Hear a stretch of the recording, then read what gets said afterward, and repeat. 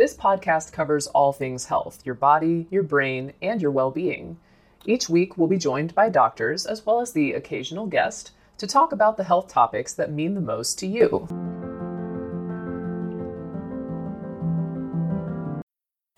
How do you feel great on vacation? Like really good? Easy. You go to Aruba.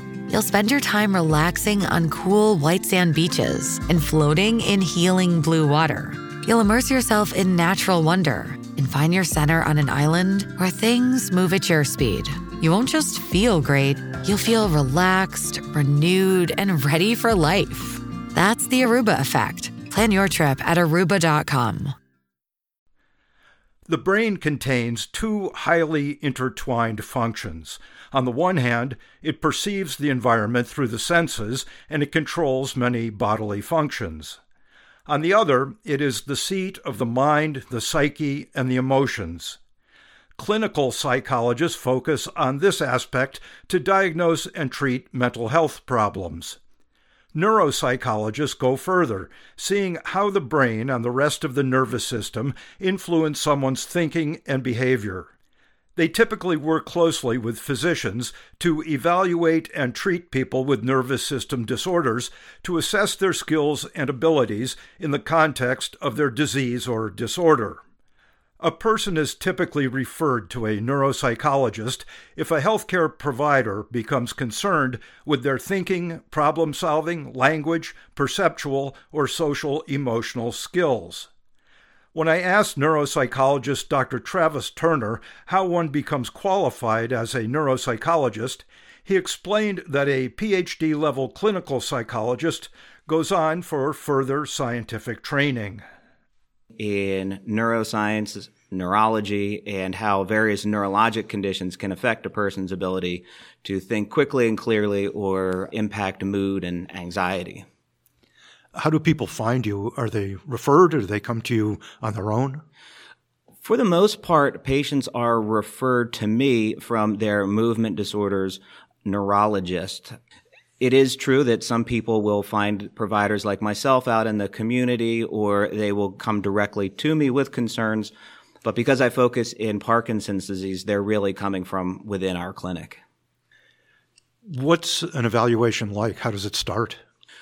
Well, typically patients will come in with a very close family member or their spouse, and I'll just begin a general discussion by asking them if they have noticed any changes in their memory or their problem-solving ability or their speech, and kind of take it from there so that I can really understand what the concerns are that led to the referral. I will also ask the person who came with them, because they'll have additional perspective that could potentially be very useful. It's not to say one person's right and one's wrong. It's just more to go by.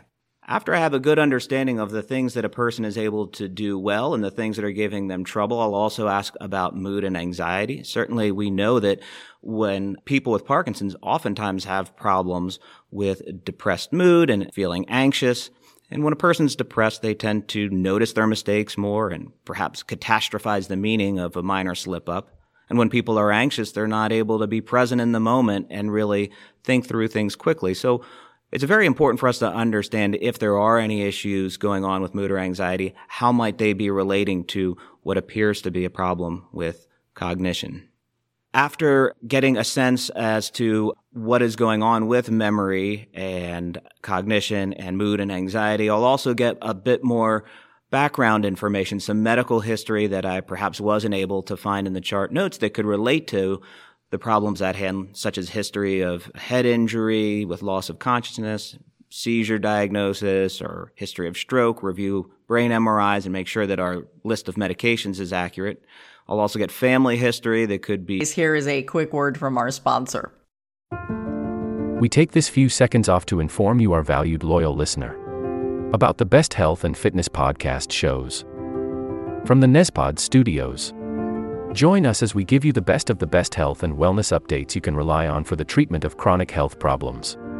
Classic functional medicine back to basics health tips and special updates from the best doctors in the United States of America. Check out this health and wellness podcast shows. Explore Health Talk Weekly, Healthy Lifestyle Matters, Excellent Health Digest, Healthy and Free Daily, and last but not least, Weekly Health and Fitness Corner. Also, check out Nasty Boy CC, the Truest Story Never Told fiction podcast, for that real life on the go experience with the 27-year-old golden boy, who made our guest invite #1 list. He tells us about his story as it happens in real time and in real life. It's Nasty Boy CC, the Truest Story Never Told. Go get a load of that happiness, because happiness is healthy as we know it. Join us every week as we continue to provide you the best of health and fitness wellness updates from around the globe. Enjoy the show.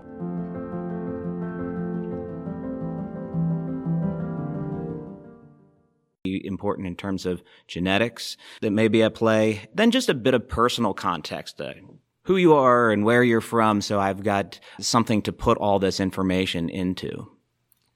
Is there formal testing where you get scales so you can compare this point in time to a later point in time? Absolutely, and certainly no patients look forward to going through this formal testing.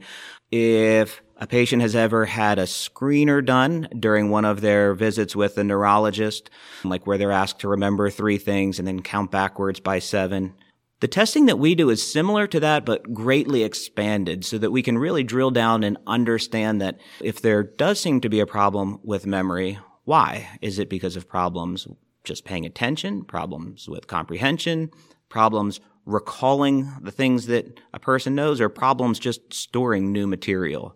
And we will look at, in addition to memory, attention, concentration, visual spatial abilities, language, and executive functioning, all the domains that the Movement Disorder Society Task Force has really identified as being oftentimes affected by Parkinson's disease, so that we can feel very certain in making a statement about, okay, what things are going well and where might problems be. How long does this all take? Is it a daunting task? I think from the patient perspective, it does feel daunting, and so part of my role is to be a bit of a cheerleader as we go through this. It doesn't feel good to be asked questions that you don't know the answer to. And so even when people are doing really, really well, they often don't feel like they're doing well. And while the testing itself may only take about an hour and a half, it probably feels a bit longer for the patient. I always encourage bathroom break and make sure there's water. The general idea is that we want to do all the testing that is necessary to understand if there is a problem, and if so, what can we do about it? But we certainly do not want to do testing just for the sake of gathering numbers. What do the results mean? What can you do with them? Sure. So I've been working with the Movement Disorders Program for about 13 years now, and generally I know when a score on a particular test is good or when it might be problematic. But the way that we formally score this up is that we compare a person's scores to their peers. So their peers would be other people of a similar age, education, sometimes even gender and ethnicity are related to what a, quote, normal score would be, so that we can really see a profile of strengths and weaknesses. I guess the question is, so what do you do about it when you identify a problem area, or if the family or the person themselves with Parkinson's says, I'm really having trouble with this or that, what kind of things can you do for them? I think the first thing is to provide very clear feedback. And so no one will walk away from an evaluation with me not knowing what my impressions are. My impressions may change when I go and score everything up, and they will be the first to know if that is the case. But it's very helpful, I believe, for people to know really how they did and what this might mean.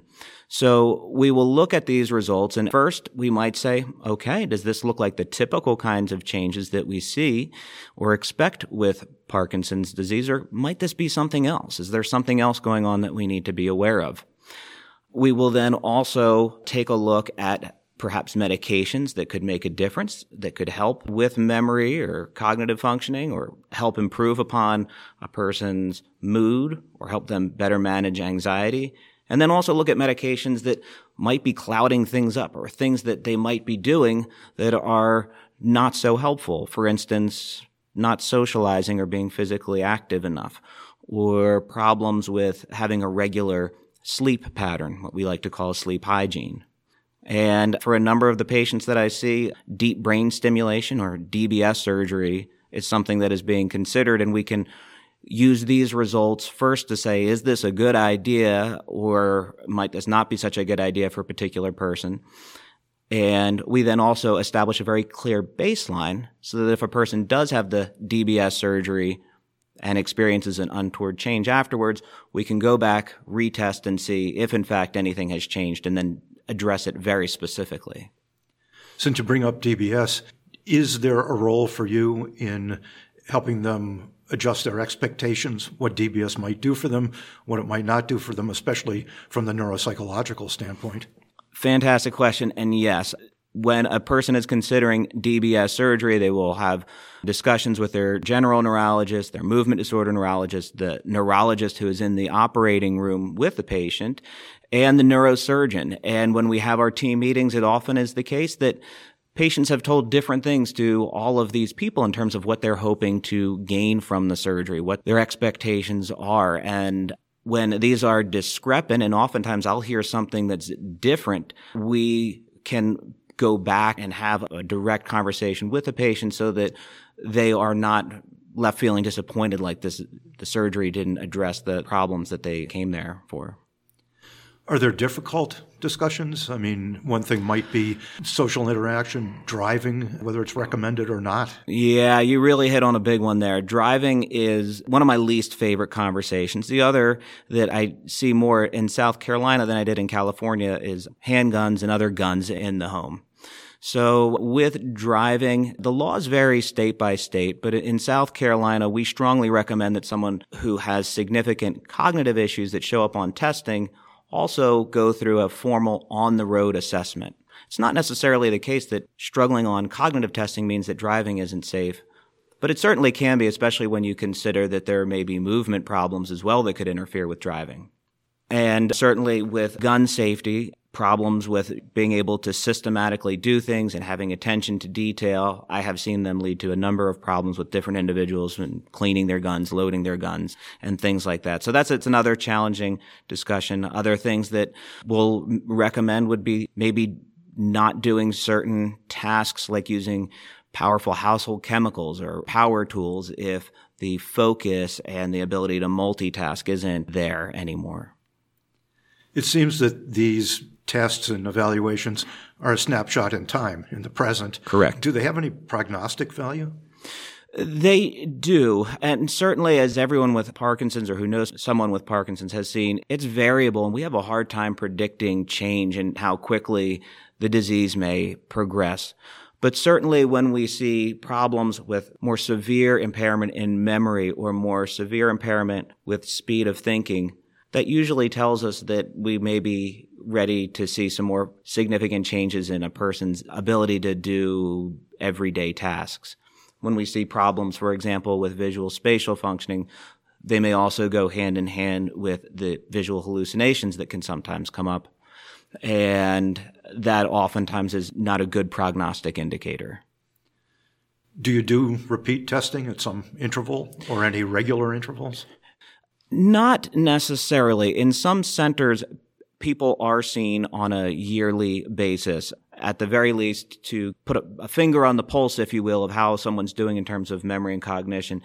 We simply don't have the personnel to do all of this testing for all of our patients, and I'm not entirely sure it would necessarily be all that helpful. We will do repeat testing when someone feels like there has been a significant decline or they're no longer able to do something efficiently that they could once do before, for example, bills, or could perhaps be driving or continuing to work. Then we'll want to do a repeat assessment and use the numbers that we got from the prior assessment as a baseline, which is really very nice for surveilling for changes that could potentially come up.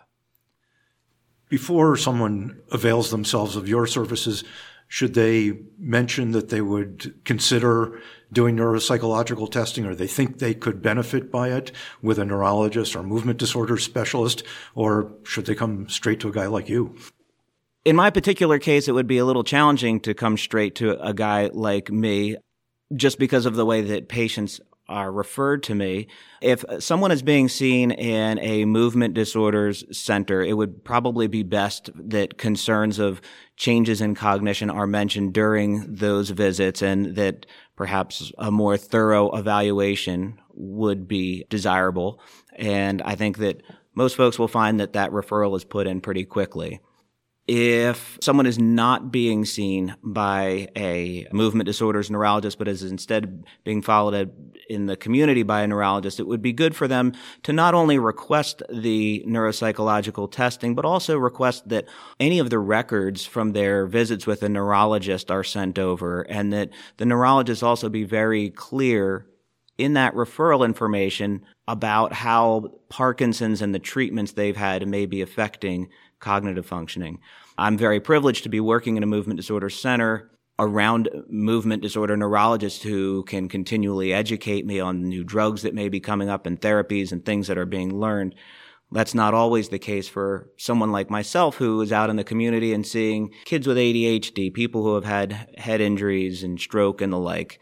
They're not going to be able to have that in-depth understanding. So the more information that a patient can bring to their visit, the better. Is there anything important we've missed?